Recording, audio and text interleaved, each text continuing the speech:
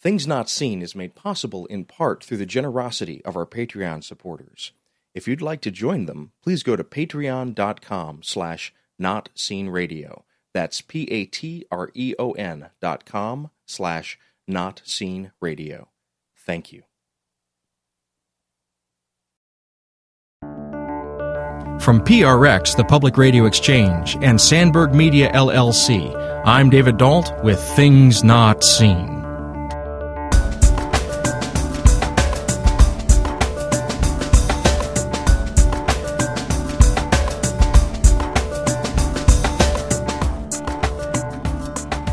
On today's show, we revisit our 2014 interview with Phyllis Tickle, talking about the Great Emergence and what it means for 21st century Christianity into the next millennium. And we have a pretty good time doing it. Your questions are knockouts, bud. Well, thank you very much. Boy, it makes all the difference in the world when you got somebody who knows what in the world he's talking about and has done some study. We've got the full hour with Dr. Phyllis Tickle coming up. Stay tuned.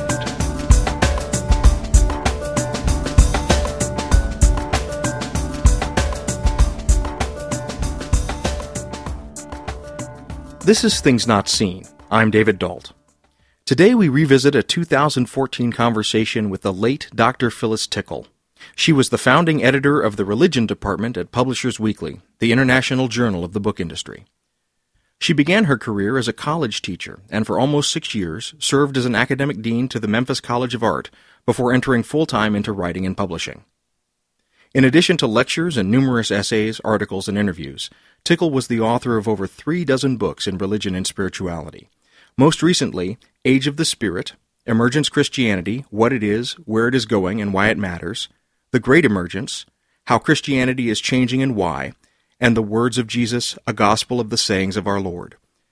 Dr. Phyllis Tickle passed away in 2016. Phyllis Tickle, welcome to Things Not Seen. You've made the claim in the past that Christianity moves forward in 500-year cycles. Yes. And can you explain for our listeners what you mean by this? Yes, and let me preface it by saying, David, that what we are talking about is not just Christianity. Approximately every 500 years, those cultures or societies which were susceptible to receiving their Christianity through the Latin language go through a great upheaval. That and we all know it, we just haven't necessarily thought about it, which is to say that we're in the 21st century and we're obviously going through a major time of cataclysmic shifts. And it's across the board, every part of what we're doing. 500 years ago, in the 16th century, we did the same exact thing, except we called it the Great Reformation then instead of the Great Emergence. And 1,000 years ago, 500 years before the Great Reformation, in the 11th century, we did this thing called the Great Schism or the Great Schism, according to how your mama taught you to say it, but it's the same thing. 1,500 years ago, in the 6th century, we went through what we call the Great Decline and Fall. And then, of course, 2,000 years ago, in the 1st century, we went through the thing that either is called the Great Transformation or the Great Transition. Scholars will waffle back and forth, and I don't know if it matters. It refers to the same thing. It refers to that upheaval, that shift that was so dramatic that everything in Western history has been dated since then in terms of before or after that. And for us as Christians, obviously the dating is the crucifixion and resurrection of Jesus. For our Jewish brothers and sisters, it's the destruction of the temple in 70 of the 1st century. Doesn't matter which date you pivot from, something clearly happened. And we probably need to say, since I did the 70 thing just now, we need to say that Judaism has the same pattern. If you go back 500 years from the 1st century, if you go back 500 years before the Great Transition, you hit the destruction of the First Temple and the institution of Second Temple Judaism. And if you go back 500 years before that, you hit the end of the age of judges and the establishment of the Davidic dynasty out of which Messiah was to come. So it's just there for whatever reason. I don't think the reason necessarily matters. The thing that matters is that we understand it's not just religion. So when you say it's not just about religion, could you expand on what you mean by that? Those of us who are interested in religion are the most chauvinistic people in the world. We absolutely have, one, it's like monocular vision. we want everything to be about religion, and that's just not true. When we go through these things, it really is across the whole of the culture. It's sociology, politics, economics, aesthetics. Every single thing changes, including religion. And in our case, it's both Judaism and Christianity that we can say hold pride of place, the two of them together anyway. Whatever holds hegemony or pride of place has to reshuffle and reconfigure itself. So 500 years ago, out of the Great Reformation, we got Protestantism. And 500 years before that, out of the Great Schism or Schism, we got Roman Catholicism as opposed to Catholicism, period. And 500 years before that, we got monastic and consular monastic Christianity. So that the form of Christianity, the form of religion, does indeed change. But it changes because everything around it is changing, which is what's happening now in the Great Emergence. If you remember, they taught you in history class about the 10th, 11th grade, somewhere along there, world history. They taught you, the 16th century, that was the Reformation. It was the introduction and assimilation of humanism. It was the establishment of the nation state. It was the coming of capitalism. It was the rise of the middle class. And, by the way, it gave us Protestantism. Everything changes. But religion always, it acts in concert with the society in which it exists. It's contextualized. This is Things Not Seen. I'm David Dault. Our guest today is noted author, lecturer, and essayist Phyllis Tickle. We're discussing the phenomenon known as emergence Christianity and what it means for the Christian faith globally in the 21st century. So let's unpack this term. What is the difference between emerging church or the emergent church, which is another term that I've heard, or emergence Christianity? How do these varieties fit into what you are calling the Great Emergence? Yeah. David, the interesting thing was unpacking that really didn't matter until about 2 or 3 years ago. Anyway, let's go back 500 years to Protestantism and say that we all know, whether we're Protestant or not, we all know what the term Protestantism sort of refers to. We can list 5 or 6 sensibilities or shared proclivities or characteristics, whatever, that mark Protestantism. However, we also at the same time recognize that they're Baptists and Methodists and Presbyterians and Lutherans, each of which is distinguishable from the other. Nobody ever thought that a Lutheran was a Methodist or a Methodist was a Baptist. We recognize that they're all Protestant, but they're different from one another. In the same way, there is this thing called emergence Christianity, for better or for worse. I'm not excited about the term, but that seems to be the one that's going to survive. That is, we're in the time of the Great Emergence, and that one's probably going to survive as a title, and the Christianity coming out of it is emergence Christianity. For what it's worth, there's also emergence Judaism, but that's a different issue. Emergence Christianity means that there are subgroups, component parts of this new tributary that all share certain common characteristics and sensibilities and points of view, but that also are beginning more and more sharply and definitively to differ from each other. And you just did it. Emerging, I-N-G, is probably the oldest presentation of emergence Christianity in this country. But it's different from emergent, G-E-N-T. And both of them are different from neo-monastics. And the neo-monastics should never be confused with the hyphenated. And the hyphenated are entirely different, as are all the others, from small church and from missional church and from house church and from cyber church. It depends on how you slice and dice it. You can come up with some 8 or 10 divisions within emergence Christianity. Obviously, the ones that it's easiest to speak about are emerging and emergent because they seem most consonant with the overarching term of emergence. But they don't much like each other anymore. They are beginning to have the same kind of strife and disagreement that, for instance, Zwingli and Luther had 500 years ago. Those two gentlemen didn't get on very well. And then you get the reformers. You get Calvin coming along and saying, I don't agree with either of you guys. And that's happening now.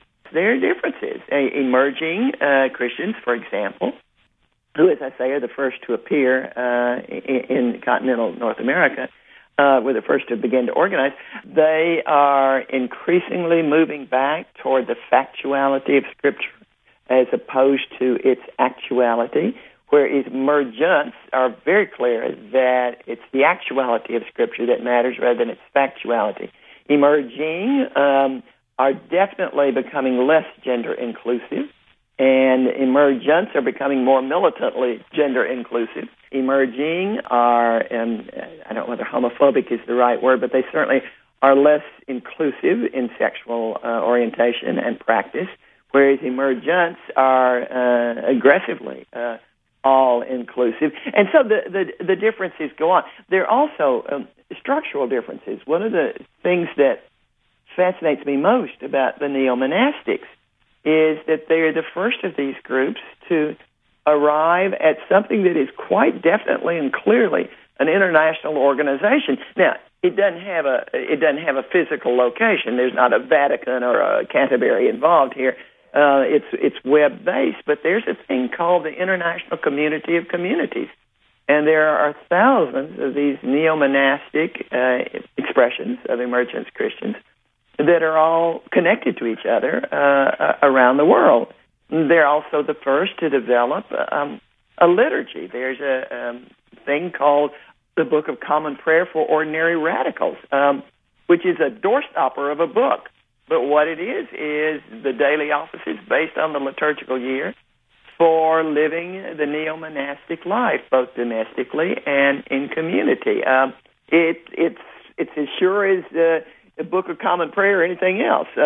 It is as surely a liturgy for a group as ever there were. And so it goes on. But there are divisions, and they all share certain things, and they all differ from each other in certain distinguishing ways.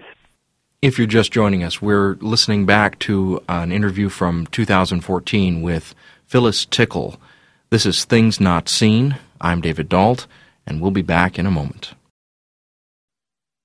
Hey folks, if you've been listening to the show for any length of time, you might have figured out that I'm a bit of an odd mix. I'm lefty and progressive in my politics, and I'm conservative and traditional in my theology. I'm a full gospel, Acts 4 and 5 kind of guy. That's why I'm excited to tell you about a new degree program being offered by my friends at Garrett Evangelical Theological Seminary. It's their new Master of Arts in Public Ministry. Hey, I'm in touch with listeners, and I know a lot of you are serving your communities in nonprofits and civic organizations. Some of you are even on the front lines as activists and organizers. You're trying to make the world a better place. The folks at Garrett want to make this world a better place too, and they know the gospel of Jesus Christ is central to that effort. If you've been wanting to integrate your faith with your work, you'll want to check out their new Master of Arts in Public Ministry. The entire city of Chicago will be your classroom. You'll graduate with a stronger network and a better understanding of how Jesus Christ is speaking to the world of today. Get excited about this. This could be your next step. Go to garrett.edu/MAPM, the initials of Master of Arts in Public Ministry. That's GARRETT.edu/MAPM.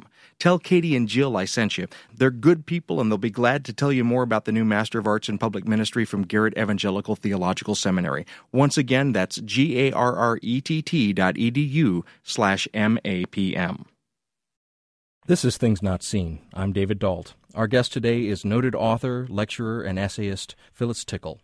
We're discussing the phenomenon known as emergence Christianity and what it means for Christian faith globally in the 21st century. At several points, you've mentioned the Protestant Reformation, and if we think about the Protestant Reformation in terms of technology, one of the things that we can note being parallel to the rise of Protestantism is the rise of book culture. That's absolutely true. And then if we look throughout the 20th century, we can see another sort of strange shift from face-to-face worship, and then in the 20s, we come to experience people beginning to worship through the new medium of radio, and then in the 1950s and then on into the 70s and 80s, we have the advent of television, and many begin to have their worship experience by watching a television program. And I've been reading some literature on this, and it seems like a lot of those people, as they move from face-to-face to radio to television, they didn't think that they were having a simulation of worship. They thought that they were having an authentic worship experience, actual worship. Absolutely, so absolutely. How does this new advent among us, and I'm going to point now to social media and the World Wide Web, how are these new technologies affecting worship, and how do they factor into this great emergence that we're discussing? I am so glad you asked that question. So rarely do I get a chance to speak to that. And you're absolutely right on. When we went to radio, you had this sudden sense, or this gradual sense, that you were praying with people all over the world who could hear this man's voice and offer this prayer with him. It was an enormous intimacy. And I can remember as a child when Bishop Fulton Sheen used to sweep onto the television screen with that. I mean, nobody ever played vestments any better than Fulton Sheen. What a sense of exhilaration. And I was in a church that transcended both the walls of our home and the walls of a church. We were in a different place.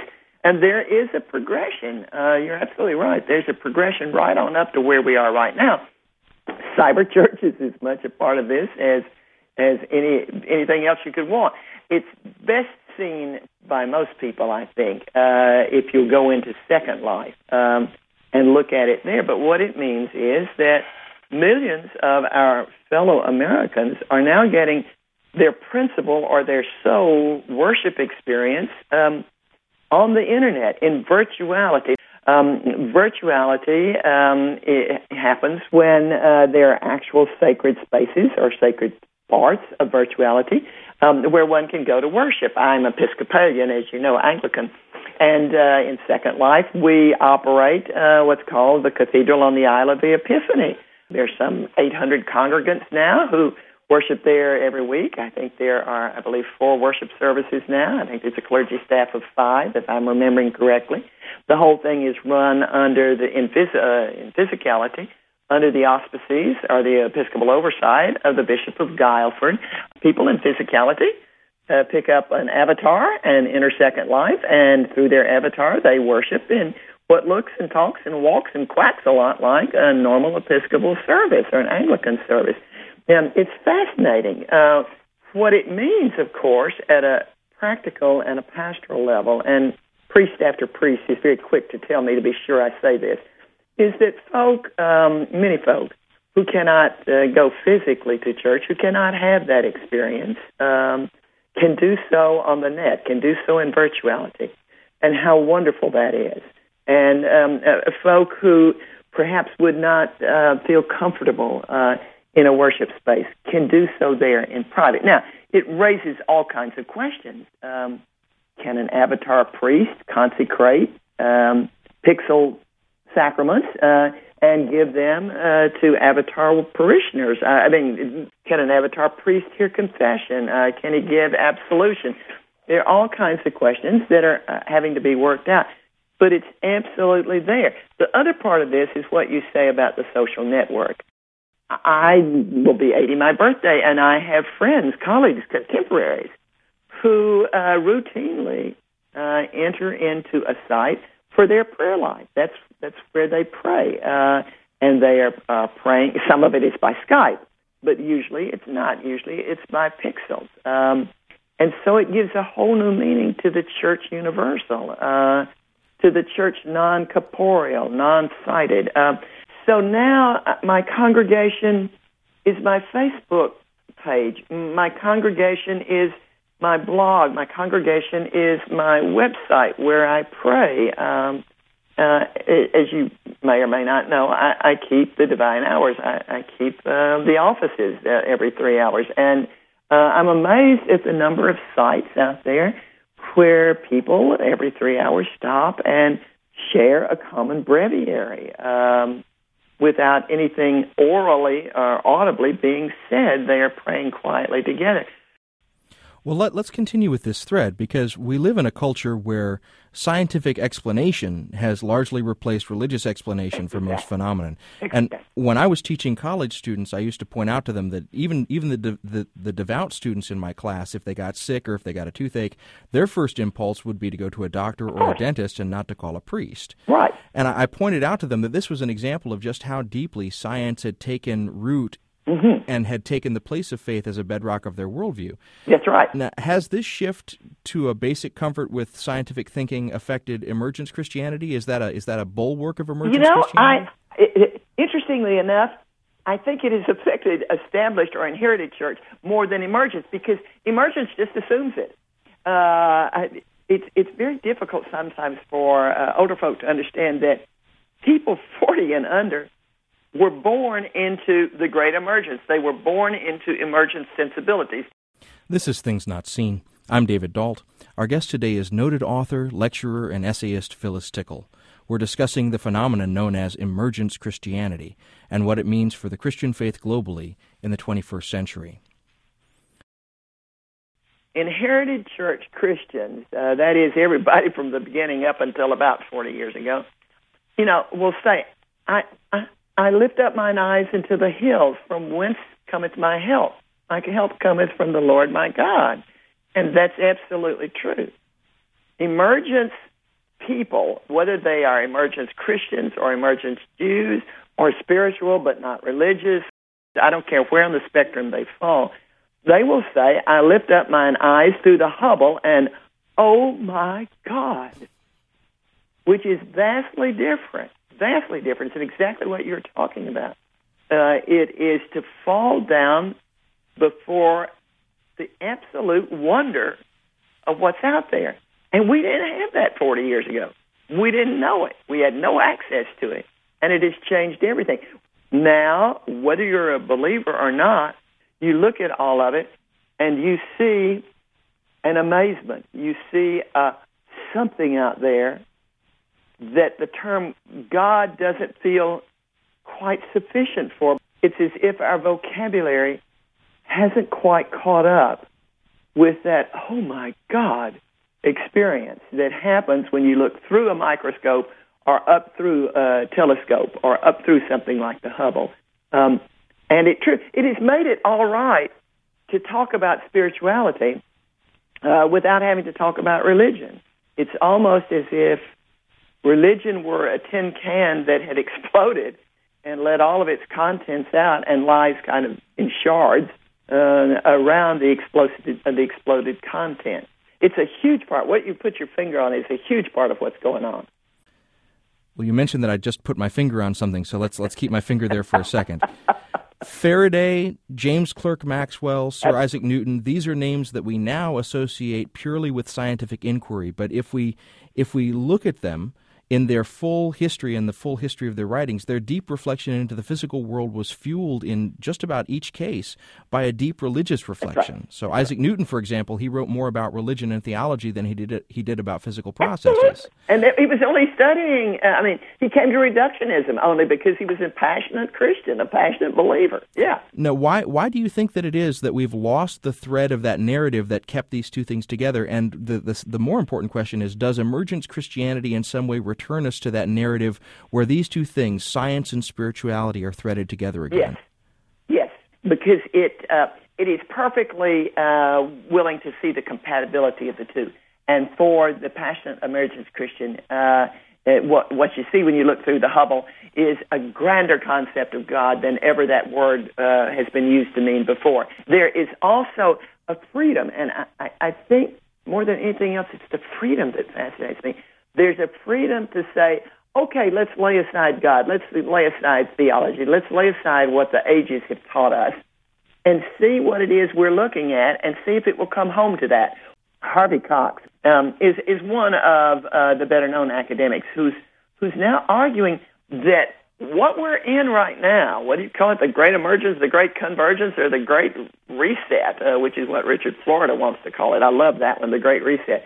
Whatever you want to call this thing, it is more analogous to what happened 2,000 years ago when we changed the era than it is analogous even to the 6th century, the 11th century, or the 16th century. That this one is pivotal, and it pivots right here where you put your finger. It pivots on a vastly expanded human conceptuality and vastly expanded information. Technical information doubles less than every 10 months now. That's startling. None of us can even comprehend what that means. this opens up, it maybe almost obviates all of the old theological terms, or it doesn't obviate them so much as it asks us to lay them aside and look at what we're looking at and then pick which ones of the old tools we will bring back into the conversation. It's an attempt to break out of the old parameters, maybe, the old restrictions on what we could and couldn't think, and look at the wonder of what is before us. This is Things Not Seen. I'm David Dalt. Today we revisit a 2014 conversation with the late Dr. Phyllis Tickle. In addition to lectures and numerous essays, articles, and interviews, Tickle was the author of over 36 books in religion and spirituality.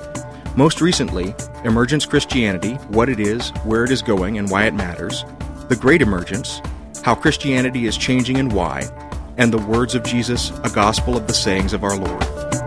We'll be back in a moment.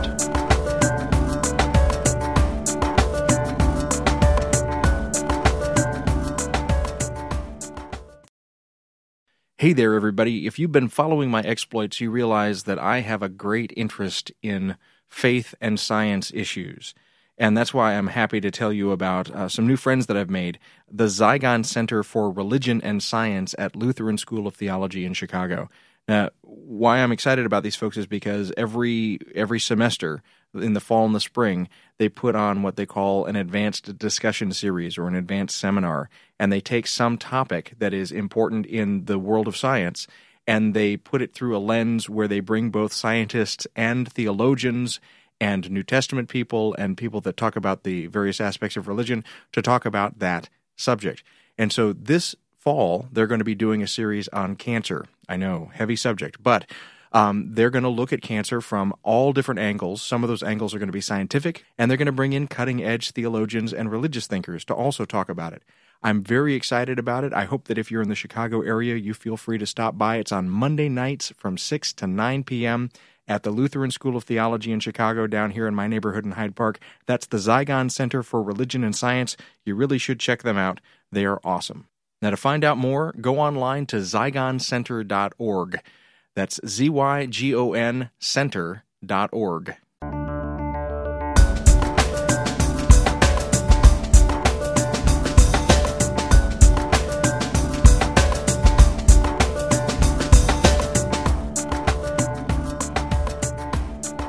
This is Things Not Seen. I'm David Dalt. Today we revisit a 2014 conversation with the late Dr. Phyllis Tickle. She was the founding editor of the Religion Department at Publishers Weekly, the international journal of the book industry. In addition to lectures and numerous essays, articles, and interviews, Tickle was the author of over 36 books in religion and spirituality. Dr. Phyllis Tickle passed away in 2016. When we talk about something like emergence or the Great Emergence or emergent Christianity, and in a moment we'll talk about what these different terms mean, but are we just talking about now just a different form of Protestantism? No. I answered too quickly. I'm sorry. No, not another form of Protestantism. We're talking about another form of Christianity, as distinct from the rest, as Anglicanism is from Protestantism, or Protestantism is from Orthodoxy, or Orthodoxy is from Roman Catholicism. It's a whole, and several scholars have used the image, and I'm very fond of it. It's a whole new tributary in the river, the fast-moving river that is Christianity in general.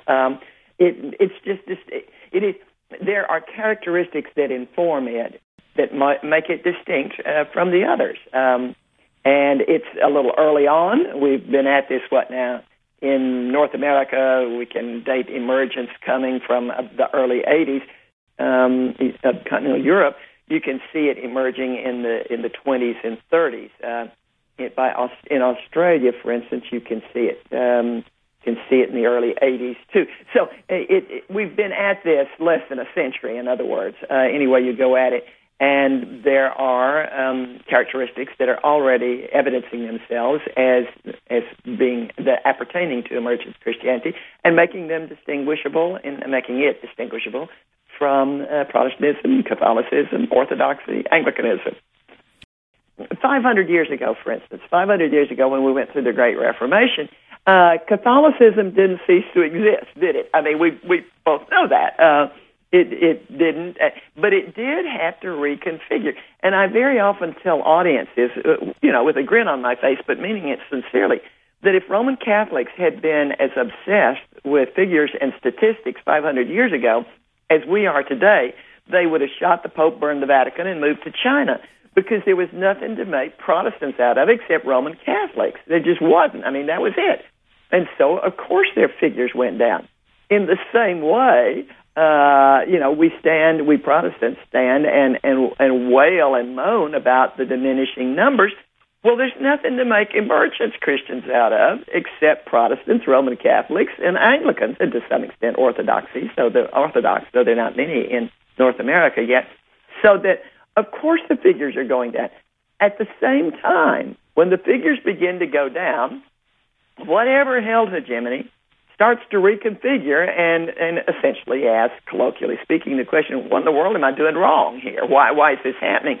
And 500 years ago, when Rome had to do that, what did we get? We got the Council of Trent, right? I mean, it reconfigured.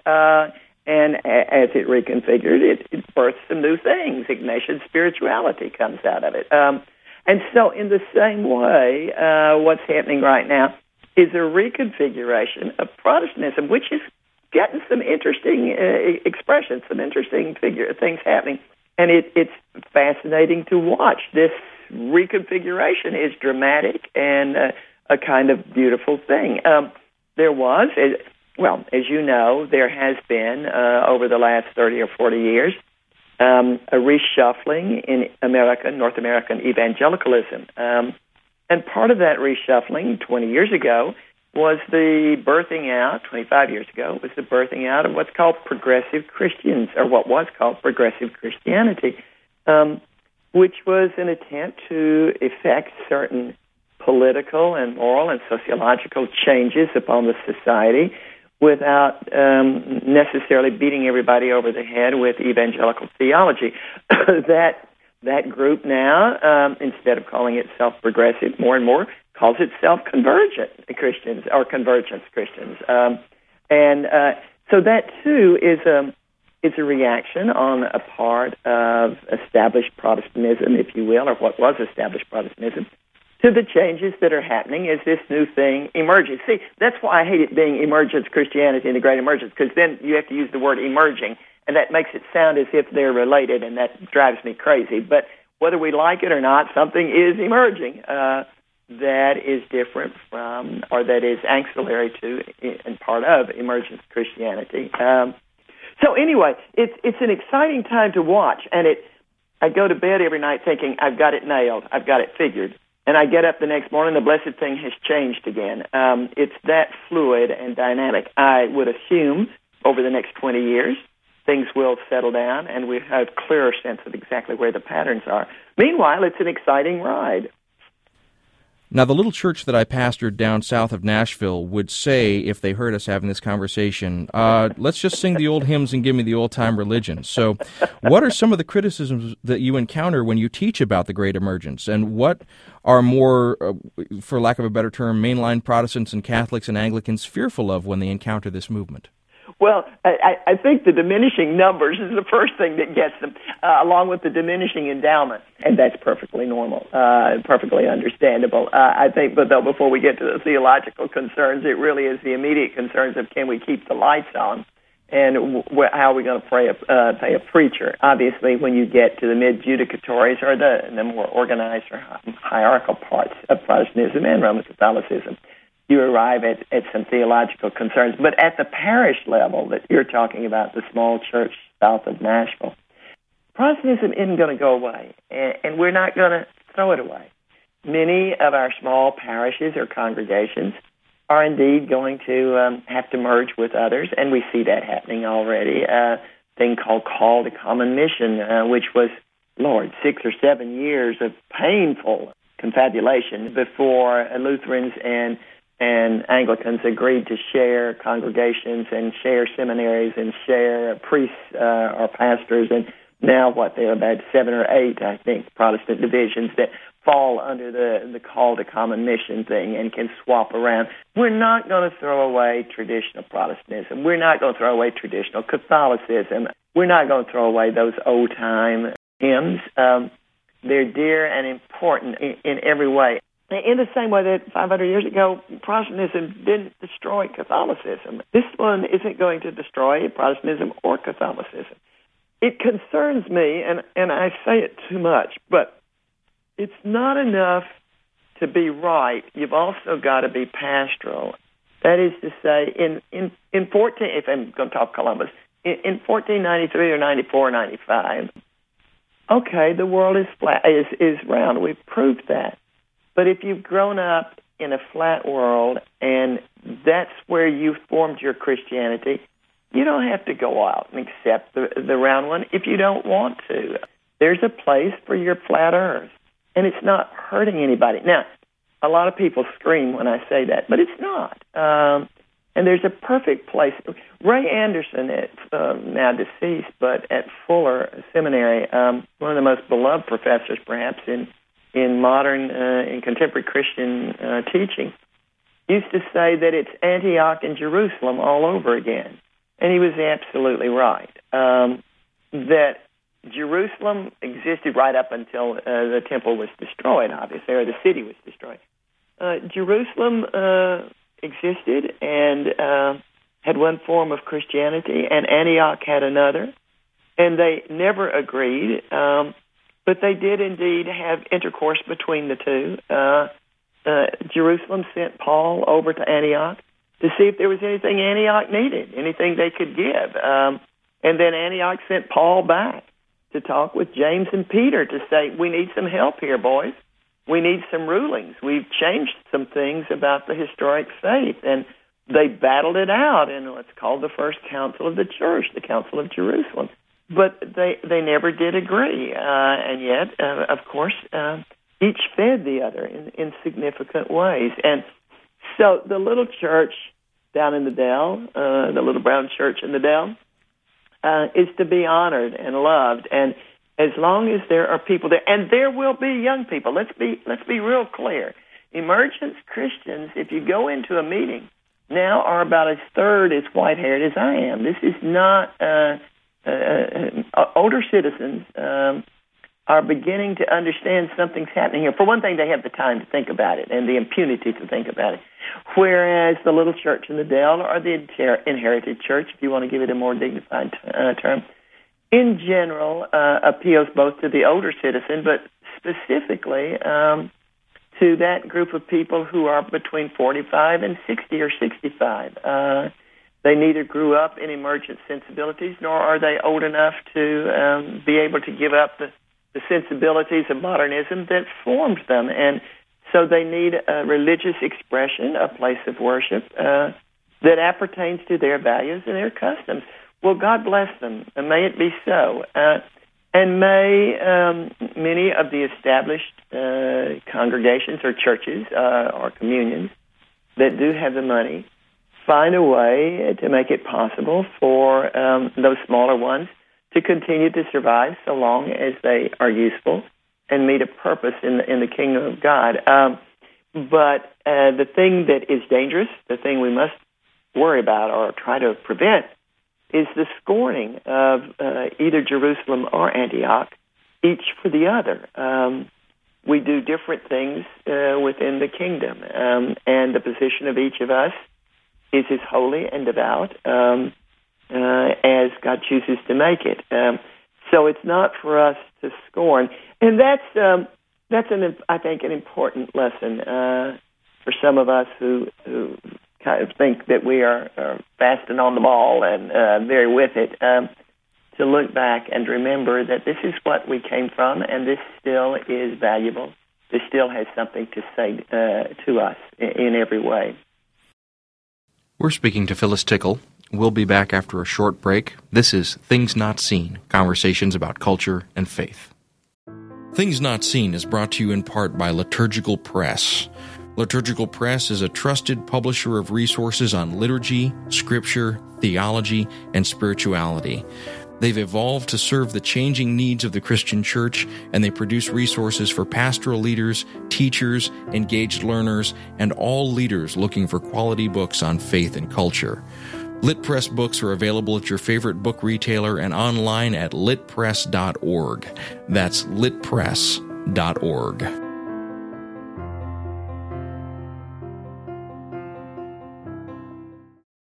If you're just joining us, we're listening back to a 2014 interview with Phyllis Tickle on the Great Emergence. This is Things Not Seen. Now, if I'm hearing you correctly, then what we should be encouraging young people entering seminary to do is to maybe look at less theology and instead study some physics and some information theory. David, I have said over and over again to audiences, especially when I'm in seminaries, I would not let any young person, male or female, and certainly not any middle-aged person, male or female, into a seminary unless he or she had an undergraduate degree in physical science, preferably in physics, and as a substitute perhaps in mathematics. I don't think you can preach nowadays. I don't think you can think theologically. But I must also hasten to say I read perhaps more than one would expect or than would be normal within physics, granted at the popular or lay level, at the TED level, at the Learning Institute course level. You cannot teach or preach without that now. I would even maybe tentatively go so far as to say, I don't think you can worship as completely or fully or richly without at least some awareness, without looking at science news every week, for instance, if you want to do it at a really lay level, without looking at some TED Talks. I think that's just there. It is our world, and it's in the same way that I suspect by 15, 17, 18, 19, you could not worship fully without understanding what happened in 1492 when the earth went from being flat to being round. And I mean that quite seriously. Your worship would have been more impoverished had you not acknowledged what Columbus did. And in the same way, I suspect worship is more impoverished today if it does not acknowledge what's happening in the physical sciences. And I'm dead serious about that. This is Things Not Seen. I'm David Dault. Our guest today is noted author, lecturer, and essayist Phyllis Tickle. We're discussing the phenomenon known as emergence Christianity and what it means for the Christian faith globally in the 21st century. Does emergence Christianity have a political footprint? And by this what I mean is... Interesting question. If we look at liberation theology, for example, that has a specific agenda for engaging faith in the world to try and make the present day better. And then on the other side of the spectrum, if we look at a quietist movement like, say, the Amish, they advocate instead just a full withdrawal from the political realm into insular communities of piety.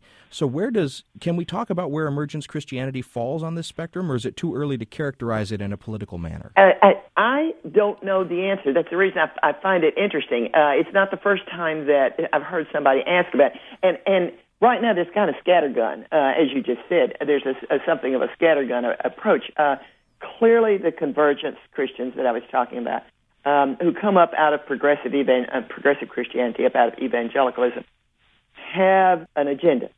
If you look at, for instance, Brian McLaurin's book, A Generous Orthodoxy, that came out several years ago, he's commonly regarded as the Martin Luther of emergence, and A Generous Orthodoxy is commonly regarded as the analog of the 95 Theses. And one of the big things there is greenness, a sense that one, and this is political, obviously, that one must be deeply concerned about the creation. And it's argued theologically that if you look at the book of Revelation, what happens is that the city of God, God is, I'll say it in a minute, the city of God is on earth, and God is above, and there's free intercourse between the two, but that it is the redemption of creation that this is about. And that militates for our all being deeply green, deeply concerned as Christians about the creation. So that's there.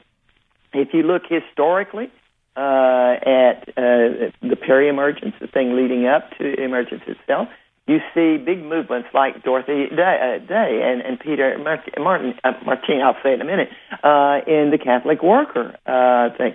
Deeply, you look and you see, obviously, liberation. Those are there.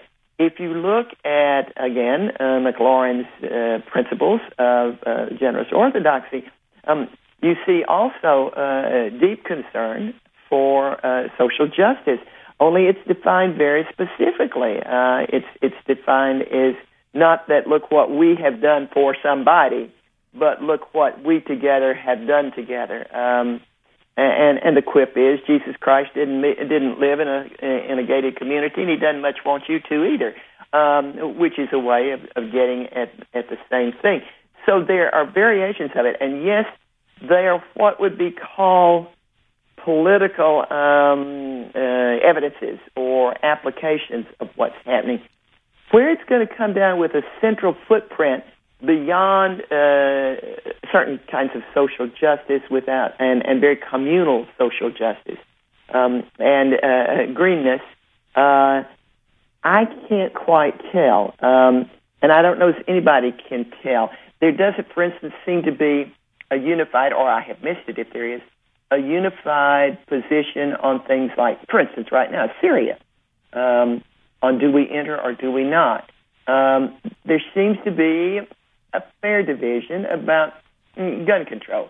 There's a very clear, I think, stand on abortion, that it should be allowed within certain parameters, but not a clear decision about where the parameters are.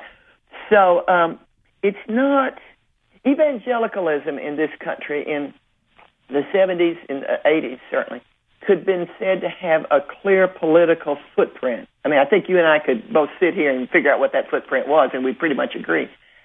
I don't see it yet in emergence. Obviously, religion is going to always have a political expression, or it's going to function within religion and politics within it. But it's not, to me anyway, as an observer, real clear beyond McLaurin's initial statements in A Generous Orthodoxy and some of its history, like Dorothy Day and like Gutierrez and Romero. Not as clear yet as maybe it will become. Or it's entirely possible it never will coalesce, that there will just be a sensibility that leads the individuals to follow a pattern without any organized push toward it, without any expression of what they're for. I don't know. There is a movement now internationally to do something of what you're talking about, to actually, in written form, lay down some principles of the ways in which faith appertains or affects conduct in the world outside religion.